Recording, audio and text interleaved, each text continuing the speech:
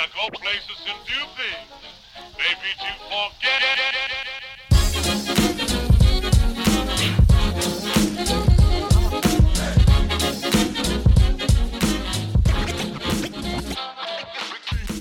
Good morning, this is Juicy Baskets. My name is Chase. 我们是一个以 NBA 为主题的篮球 podcast， 每个礼拜带你回顾过去几天的新闻头条以及 NBA 大小事。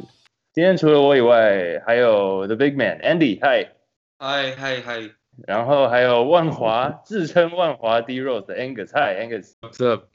今天要讨论的主题包括 Bleacher Report 报道 D Rose 好像有一股神秘力量，然后 Markelle Fultz 的罚球姿势又改了。在冲啥回 Draymond Green 跟 KD 吵架的内幕，待会会花比较多时间讨论。当然，接下来还有今年明星赛电视转播的问题 ，Carmelo Anthony 的未来，还有一些我们的预测。那第一个主题要讨论的是 LeVert 篮网队的 LeVert 受伤了。这个事件本身 ，Bleacher Report 有不太一样的看法。就像你说的，上礼拜有一个很大的消息，就是篮网队的 Caris LeVert 脚跌下来之后，伤势很像去年 Gordon Hayward 那种非常严重，就是整个脚的他的脚踝整个移位。但是隔天之后，他照完 MRI 还有去医院检查之后的消息，发现那个骨头什么并不是像我们想象中那么严重。他一受伤的时候，看到那个影片之后，看现场比赛，所有 NBA 球员啊，大家都在疯狂为他祝福，因为那个伤势看起来非常严重。但是 Bleacher Report 发现，像之前呢 ，Paul George 啊，还有 Gordon Hayward， 还有 Caris LeVert 这三个人脚整个断掉的时候，D Rose 都在场上。Paul George Team USA Scrimmage 嘛，美国队自己球队练习。然后去年是 Gordon Hayward 第一场塞尔迪克打骑士的时候，然后那时候 D Rose 在骑士。然后今年是 LeVert 这场比赛的时候 ，D Rose 的灰狼队刚好是对手。等于说过去这几年就是最严重的几个伤势发生的时候 ，D Rose 都在场上打球。对啊，很悬呐，这个悬疑案，配真悬疑案，一宗悬案呢。他不就是 MVP 球员，唯一一个 MVP 球员，然后受伤之后就完全不像之前的样子了。对。结果他受伤复原之后，他还要在场上看3个人看起来面临跟他一样的下场。他受伤的时候，镜头就是导播不断的在拍 D Rose， 就觉得好像他应该要有什么样的反应，因为就是感同身受。最近还有一个中邪的人，其实这可能要分2个部分讲。最近又有一段影片流出，就是 Markelle Fultz 在好像是一波进攻的时候蹲下来绑鞋带，然后他要站起来的时候，好像被什么东西打到一样，突然往后弹了一下。有我有看到那个影片，不知道是被吓咒了还是，其实那动作有点像我尿完尿会就是你知道抖一下。我记得他昨天罚球不是也不知道在干嘛，新动作。对啊，对，是怎样？他就是拿球的时候用左右手这样弹，就有点像弹下。第一个就是 Angus 讲那个中邪那个，第二个是他一开始罚球的时候来一个假动作，就是他卡弹了，拉回来，对，卡弹，6发装子弹，他自己是说他当时手滑了，但我是不相信的。他是这样子像玩球一样，就右手换到左手，右手换到左手，突然就投出去。大家假如要想象，就是你运完球拿起来，然后把球在双手之间来回的弹，然后投，突然拔起来投了，是这样，大概是这个概念。用的好生动。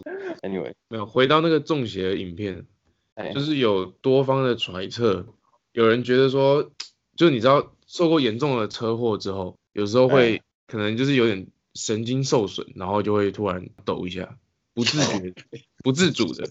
但是等下很刚好的是，这有点阴谋论啊，但是 Fultz 之前有发生过一个比较严重的车祸，对，然后有人说有可能是，就他第一年刚进来的时候，他的那个肩膀的伤势其实没有那么严重，但是为了隐藏，就是他可能车祸有留下来一些这种后遗症。对，但这个可能有点过度解释，我觉得有点太邪门了，对他们邪门。一开始我看到的时候，就是马上想到那个之前 Michael Jordan 的这个部电影，就是 Space Jam， 就很有名的篮球电影。里面那个 Monstars 就是里面的邪恶角色，把 Charles Barkley 这些球员的能力吸走的时候，他们做的动作。对，你说电影里能量被吸走的时候，就是会有一种，其实就跟尿尿一样啊，就是你突然有个东西从你身体离开了，然后就这个概念，就能量被吸走，那边全身颤抖的那种 feel。颤抖。好啦，那中邪以外，其实这礼拜还有一个最重要的事情，就是勇士队。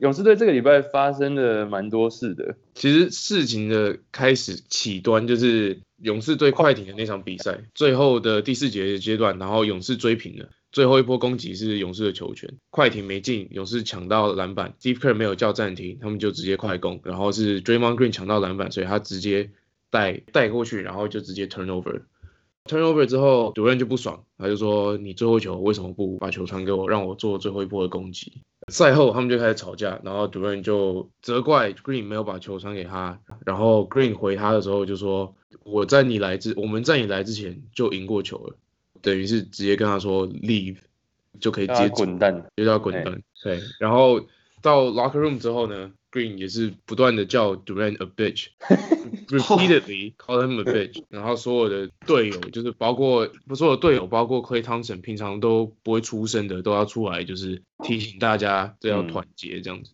对，这一次 Klay Thompson 出来讲蛮多话的。就勇士打火箭那个西区总冠军赛的时候，2-2的时候的第5场，94-96，我记得勇士落后2分 ，Draymond Green 也是抢到篮板往前运，然后就是直接吊球，然后整场比赛就输掉的感觉。那个比赛一定还在他们的脑海中，就是这么关键的比赛，然后 Draymond Green 拿到之后，就是让他以往的一样往前推，然后直接找场上的 Curry 或 Durant， 就是他们最厉害的2个得分手。所以你可以看到 Durant 的明显肢体动作，那时候就已经很不爽。我觉得 Draymond Green 之后跟 Durant 的吵架的时候，也把那个话题带得太深入了，你知道吗？不应该聊到这个 free agency， 这是一个篮球比赛，然后他在那边，他感觉 Draymond 就这么 troll， 你知道吗？他就突然在那边人身攻击。对呀、而且那个 Durant 真的超不爽的。你们有没有看到他带球往前冲之后 ，Durant 在后面狂拍手？像你讲2件事嘛，一个是球场上那个 play 本身，然后还有后续发展。好，那先讲那个 play 本身好了，你们觉得有谁对谁错吗？就你们比较站在哪一边？单最后那一球，我觉得他应该要传给 Durant， 所以我应该是站在 Durant 那边。但我觉得这样可能现在讲有可能听起来有点像马后炮，但我觉得 Steve Kerr 那时候应该要叫暂停，因为他们抢到篮板，时间还剩5秒，你叫暂停之后从中场发球，就是还可以再组织一波进攻这样子。我个人觉得没有，我想法有点不一样的。第一个我也是站在 KD 那边，就是说这种时间就是 clutch moments， 就是关键时刻。我觉得 NBA 的巨星都应该是就像 KD 这种高能力的球员，我就想看他进那个 game winner， 我也觉得他应该是执行这个 play 的人。但是我并不会觉得 Draymond 做了一件我觉得 Draymond 并没有犯那么大的错啦，因为勇士的球风就是这样子，他们就说他们自己是一个防守型球队嘛，虽然他们进攻点这么多，他们最擅长的就是让别人 miss， 抢一个长篮板，然后就往前推。因为 Draymond 可以带球 ，Durant 可以带球 ，Curry 可以带，他们很多人可以带球，所以 而且 Draymond 是他们教练团还有球队平常很相信的一个人。Yeah. 虽然最后的那个结果是不好，但是他往前推，不让防守 set up， 不让对方想出一个防守的 plan， 所以我觉得他并没有做出一个错误的决定，只是结果还是不太好的。对 play， 我觉得 play 可以讨论啦，就是当初到底该不该喊 timeout， 或者该不该给 Durant 这些。但是事情之后的那个 repercussion 的后果，连他们自己的家人也跳出来了。对啊，因为他们吵架之后闹得这么大，然后 KD 的兄弟，谁啊？KD 我在 IG 上 po 了一段意义深远的话，他说原文 True colors ain't hard to see when someone is mad. It's so much more clearer now. Lol. 就是说，他说某人生气，然后怎么翻译啊？然后讲完，某人生气，他说某人生气，本性就显露出来了，对不对？就是他其实就是在指 Draymond Green 嘛 ，Green 生气了，然后就一瞬间他对Durant隐藏在心中的那种不满就直接爆出来，然后大家就知道，现在大家都知道 Green 其实是心里是怎么看待 Durant 这样。你讲到 Kevin Durant 他的哥还是他弟，我也看到有一个截图，隔天之后疯传，就有一个叫做 Mary B 的人，他就开始当起教练，他就说 Kevin Durant， 因为 Draymond Green， 因为勇士队常常这样 Draymond Green handle 然后往前冲嘛，他就说 Kevin Durant 应该要冲到哪里接球，他之所以掉球是因为没有人在那里接应。我想到这个是谁啊？结果发现 Mary B 就是 Mama Green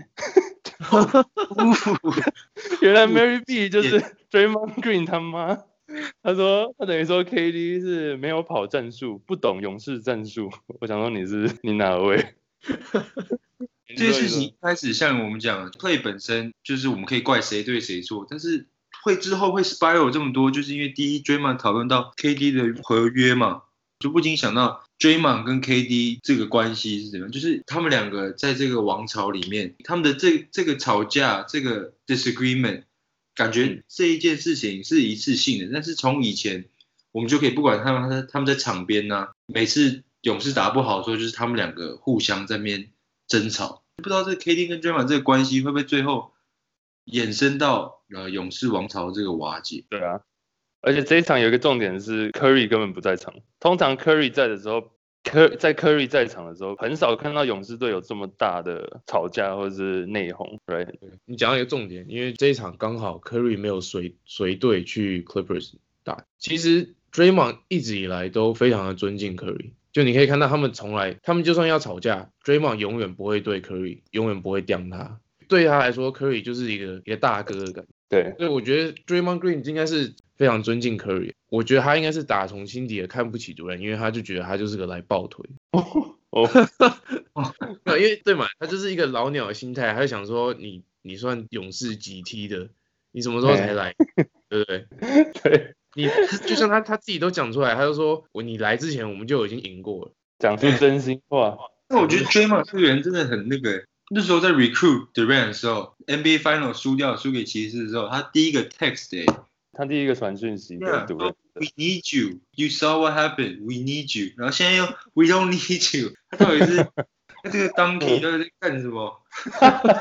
小毛驴。对啊。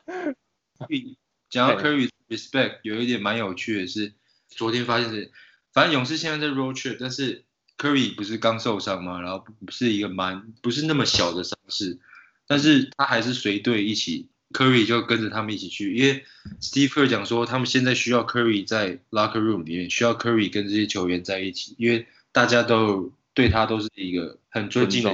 对 Steve Kerr 还把他比喻成为一个 short Tim Duncan， 他最近 press conference 时候讲的话，就是那个定心丸的感觉。对，那你们觉得勇士王朝会不会就在今年画下句点？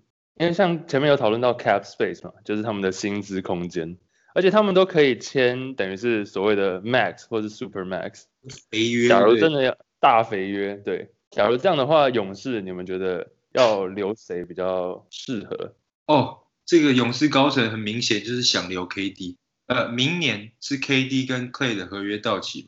然后后年是 Draymond， 所以 KD 是在 Draymond 之前 ，KD 跟 Draymond 吵架之后，就是这件事情爆发之后，勇士把 Draymond 勇士球团自己禁赛 Draymond 一场，就很明显看到他们还是想要讨好 KD， 而且他合约是马上就要到期，他们当然想要看到 Durant 就直接离开，对啊，因为毕竟 Durant 是一个 MVP 球员，虽然他比 Draymond 大2岁，但是后年的时候 Draymond 大概30。然后你要给他一个4年的肥约，到第4年最后，他的合约可以签到1年40 million 4000万美金。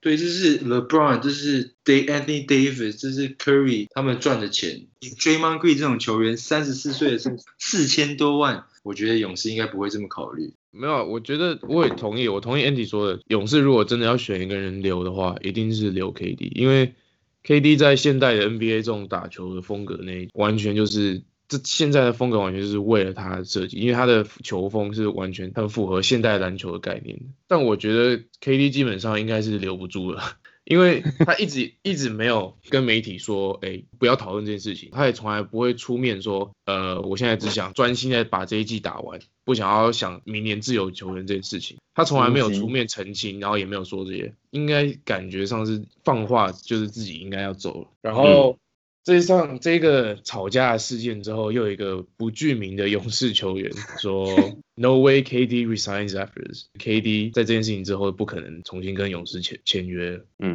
不过有几个也是不具名的重要的勇士球员跳出来说，会尽全力让他们两个和好。对，所以大家可以稍微猜测一下这个不具名的球员是谁。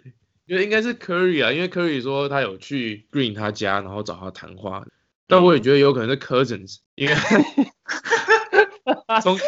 大家先不要吵，让我圆个梦，让我圆个梦，因为 Cousins 就是来抱腿的。对，过去这几天超级多不具名球员出来讲话，连 Klay Thompson 说，媒体访问 Klay Thompson 跳出来说，有球员认为今年不适合花太多时间让 KD 自己爽，我想说他应该就是那个所谓的球员，自己其实就是队友。我们常说我朋友怎样，我朋友前几天干嘛干嘛，其实就是我本人。你觉得你朋友就是你自己？对的。这些球员都很明显的不想要，就是 suck up to KD 的一个，大家都感觉 KD 会直接离开嘛，要么去大家都讲湖人啊、那个尼克啊这种球队。但是你想想看，如果今年勇士又赢冠军，连续3连霸，你觉得 KD 会4连霸的这个梦就完全就放弃吗？这是最有可能机会4连霸的时候，4-peat 3-peat 看过，4-peat 从来没有。近代篮球没有4连霸。假如真的3连霸，为什么不再待1年？然后球队又愿意给我 Supermax，Why not 4-peat？ 没有，总结就是勇士今年还是没有问题啊，应该还是会，可能没那么轻松，但还是会进 Finals， 然后应该也蛮有可能3连霸。那之后的事情我们就留给之后嘛。OK， 勇士队的新闻是这礼拜最大条的一个。接下来有几个小的新闻，我们也想讨论一下。比方说，上礼拜公布今年的明星赛会由电视转播，2队会有一个队长，然后选哪些球员要在自己的队上。你们觉得谁会是两边的队长，在电视上选人 ？LeBron 今年总算离开东区了嘛？东区应该会是 Giannis Antetokounmpo 字母哥。前几年有一次，就是因为他差点没进还是什么状况，因为就是大家都很多废票，因为大家都把他名字拼错，就他就是因为大家不会拼他名字，所以他就少了很多票。Andy，你会拼Dwyane Wade吗？干这个废话，我不是 Miami Heat。热火拼错Dwyane Wade名字。我看到那个我真傻眼。OK，so Angus 觉得东区是字母哥，我觉得应该会是字母哥，但是我私心希望是 Kawhi Leonard， 因为是看好戏的。对，我们就可以看到史上最少话的明星赛队长。尴尬，而且这个是电视转播，是一个整个像1个小时的选秀的节目，你可以看到Kawhi在那里。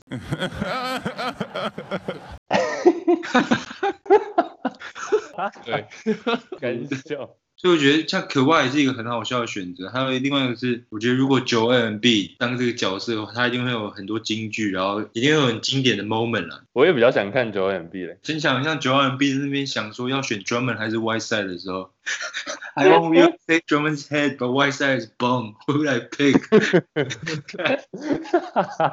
OK， 所以东区基本上应该就这3个啦，我也同意 ，Giannis， 然后 Joel Embiid 跟 Kawhi Leonard。OK， 这礼拜还有一个大条的新闻是火箭队把 Carmelo Anthony 自生自灭，这样，你们觉得 Melo 的未来呢？他还有未来吗？还是应该就考虑退休了？我真的不知道他现在可以去哪一个球队会让他自己开心，然后让球队开心，你懂吗 ？Melo 明显还是想要打他的以往的 ISO ball， 或者是他一定要到一个 perfect situation 才愿意就是从板凳出发。火箭队其实就是他这个 perfect situation， 但是这个 situation 他都不 fit， 就很难看到他另外一个球队他可以进去，然后这么发挥他的效果。就很多人都讲说叫他去中国打球啊，因为他就可以回到以往就是 ISO ball 这个 Melo 的时代，就是他可以Melo。对，就是他习惯的 Melo 风格的球。对，我先点出 Melo 现在几个比较明显的缺点好了。年轻的时候早期号称进攻万花筒，就是很多的得分手段嘛。那时候，但是早期的时候体能还在，然后偶尔可以切入暴扣啊。现在基本上他就2招得分，不是你背框，然后就用屁股这样磨，然后转身一个跳投，哇没进，转身打点。不然就是面框的时候试探步，然后试探步大概2-3下，这样点2-3下，然后8。现在看打球真的是这样子，他 face 篮筐的时候，你就试探步，然后要么就是 in one dribble， 发现自己动不了，就拔起来投。对，试探步这样点个2下之后拔起来，哇，又没进。Anyway， 然后再加上他从年轻的时候到现在，从来就没有长出防守过，所以一个之前的进攻万花筒，现在大概剩2招，又没有防守，所以其实这样球队也蛮难用他的。很多人就说，奇怪 ，Melo 的3分不是应该蛮准的嘛？然后你记得他在美国队的时候，他其实是美国队领先的得分最多的球员。因为他每次打国际赛的时候就爆发，但我发现一个盲点国际赛的3分比较短，所以国际赛3分的距离刚好是 Melo 最喜欢的 long two。对，然后但是这个中距离在现代的篮球来说是得分效率最低的一个位置，因为命中率不高，然后你与其投 long two， 你不如再往后一步就是3分的嘛。对，但再往后一步他又进不了，所以卡在这个问题。那我们来预测一下，每个人硬要选的话 ，Melo 会去哪一队？会去哪里？不要哪一队哦，不要局限于美国。我其实有一个黑马球队，大家都没有想到。哎呦，大家都知道 Ice Cube 吗？Big Three 就是一个给退休球员的由饶舌歌手 Ice Cube 领军的球队。我认真觉得他不适合在 NBA 继续打球。因为我看不出任何一个球队现在需要或者想要 Melo， 所以有可能我觉得他今年就是没有球队签他，然后他就是过几年之后，要么就直接真的不再打了，或要么就是去中国打球。如果他真的很想要的话，因为那个钱好赚，然后又可以当一个巨星。你想 Melo 去中国，多少人会疯掉啊？纵使他现在已经这么老了。没有，我是比较乐观一点啊，我觉得 Melo 应该还是可以待 NBA， 但我觉得首先他的心态要改变，因为他必须要接受自己一定要从板凳出发这件事情，然后他的角色就是板凳出来，然后上场个20分钟，然后就是专门得分。其实 Kyrie Irving 在前几场比赛结束的时候有说 ，It'd be nice if Celtics had like 14 or 15-year vet， 就是希望 Celtics 的队上有一个有14-15年经验的老将。我觉得这完全就是在指 Melo 啊，不是吗？所以我觉得 Melo 其实还是可以啊，假设他接受这个完全就是板凳出发，然后上场时间不会那么多的这个角色的话，应该还是可以在 NBA 生存。新的 NBA 来讲，它的影响力少了很多，因为现在真的很需要那种防守可以防1到4的这种球员，然后呢，空档3分的时候可以投篮，体能好，这对 Melo 的前景真的是有点不太看。最近有个报道是指出，就是其实他最后火箭不要他，原因是因为教练觉得一直把他摆在板凳上，会对他造成教练自己心理上的压力。对，就是 D'Antoni， 所以大家都知道他们2个过去的心结。但是 Melo 第一个教练是一个叫 Jeff Bzdelik 的人，火箭防守大进步，就是因为 Jeff Bzdelik 这个人在火箭的教练团里面。今年球季刚开始的时候他走了，但是11月大概初的时候，火箭球团把 Jeff Bzdelik 又签回来。他会被 Nuggets fire， 就是因为他不觉得 Melo 是一个可以防守的球员，他不想要跟球团高层有争执，就是他不想要培养 Melo 这种，他觉得他只是一个进攻的得分点。所以这个教练团跟 Melo 的这个中间的这个隔阂还是蛮明显的，不然 D'Antoni 还是这个防守的。OK，Melo 的事大概先讲到这里。刚前面讲到那个篮网队的 LeVert 受伤，其实我个人觉得蛮可惜，因为篮网甚至我们上一集也提到说篮网有可能进季后赛嘛。假如篮网真的进季后赛，大家的预测是 LeVert 绝对会是今年的最佳进步球员。现在 LeVert down， 你们有觉得谁可能是热门人选吗？最佳进步奖？其实今年真的蛮多角逐者的 ，LeVert 是明显的一个，还有一些比较冷门的，像快艇的什么 Montrezl Harrell， 他是他们 front court 很重要的一个得分手还有防守的球员。六马的什么 Sabonis 啊，国王的 Heat， 我一定少了几个人，但是今年很多。还有篮网的 Spencer Dinwiddie， 你看这种我们常常忘记的球员，今年都目前打出球生涯的代表作。我也讲一个比较冷门，先讲一个比较冷门，我觉得最近打很好，他是上礼拜的东区最佳球员。Toronto 暴龙队的 Pascal Siakam。没有，就是他场均上场28分钟，可以得14分，然后6个篮板。其实你如果有看他比赛的话，就是一个机动性很高的一个 big man， 然后非常适合现代篮球的风格。那像讲到黑马之后，我觉得最明显的应该还是 Zach LaVine 吧。对，OK。对吧？就是我们就最后就是这些人都是很有考虑，有 Caris LeVert 什么 Pascal Siakam， 但是Melo，因为这种 MIP 并不像是 MVP 什么，大家数据都很屌，然后呢就是选说球队战绩最好啊，然后呢谁的真的 impact， 这种 MIP 很常就是数据的途径就会让你选 MIP， 选上 MIP， 所以我感觉 Zach LaVine 应该是目前领先者，球队一哥乱砍分都交给他。过去这几年，我讲过去6年，去年是 Victor Oladipo 嘛，转队之后数据原本不错，那变成球队的一哥。再前一年是 Giannis， 就是字母哥。再前一年的 CJ McCollum， 再前一年是 Jimmy Butler。Jimmy Butler 就不聊了。然后前面还有像 Paul George、Kevin Love 这种人，就是你从一个表现不错，可能球队的2号、3号得分手，进步到球队1哥、2哥这样，这种人是最有机会得最佳进步奖的。但我既然人称万华 D Rose， 我还是要私心的推荐一下。自称不是人称。人称。第一人称吗？第一人称。会的。没有，我私心人选还是 D Rose 啊。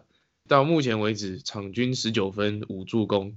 你对比他去年总共才打25场，才8分1助攻。重启啊，如果有东山再起奖的话，应该就给他。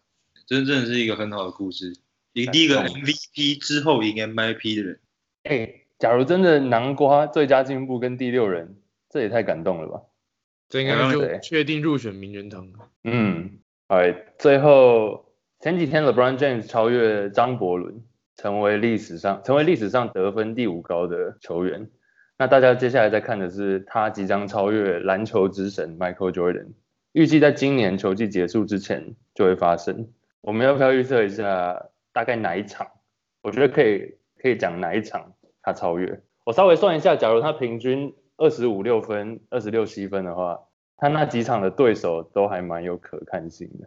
有勇士，有塞尔提克，有76人，然后又有勇士，又有快艇，又有火箭。经过我的精密计算之后，应该是在台湾时间1月22上午11点半，在洛杉矶 Staples Center 主场对勇士队的时候超越篮球之神 Michael Jordan。我觉得 LeBron 这种小婊子，他一定会没有那个LeBron 我觉得1月16号这场我蛮期待的，湖人对上公牛。因为我们刚算是还要32场，差不多，这是第30场。如果他接近的话，40分、50分，我觉得 he'll go for it。那场是在主场还是客场 ？Staples， 他那场不管他会不会真的超越，他一开始出来一定就是狂得分。如果 if he's close， 因为公牛是个废队，他搞不好第4节也不用打，所以他前3节一定会很认真的在那边砍分数。如果在公牛这个打破 Michael Jordan 的记录的话，这个故事应该会蛮 legendary 的。对啊。Angus 才是你觉得他不会超越 Michael Jordan？ 球季之前就先受伤了，是不是？喂，没有啊，他一定会超越啊！再看照这个情势走下去的话，还算理性。但是他在历史上的地位永远不会超越。这可以讲2个小时。27号对 Suns 吧，1月27号晚上对到 Phoenix Suns 的时候破纪录。那你觉得他会选一个这么小咖的 Suns 吗？不是让他选的啊。但我觉得他就是会挑日子，耍心机，挑日子，看农民历是。你看后面下一场76人，然后还有 LA 自己里面互打，然后又是勇士。好啦 OK 啦，反正你觉得是1月27的太阳，对，然后我觉得是美国时间1月21，台湾时间1月22对勇士队在主场。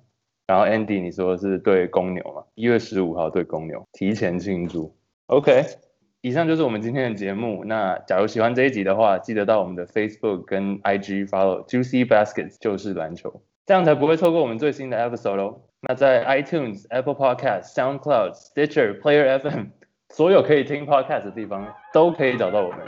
那我们下礼拜再见，拜拜，拜拜，拜拜。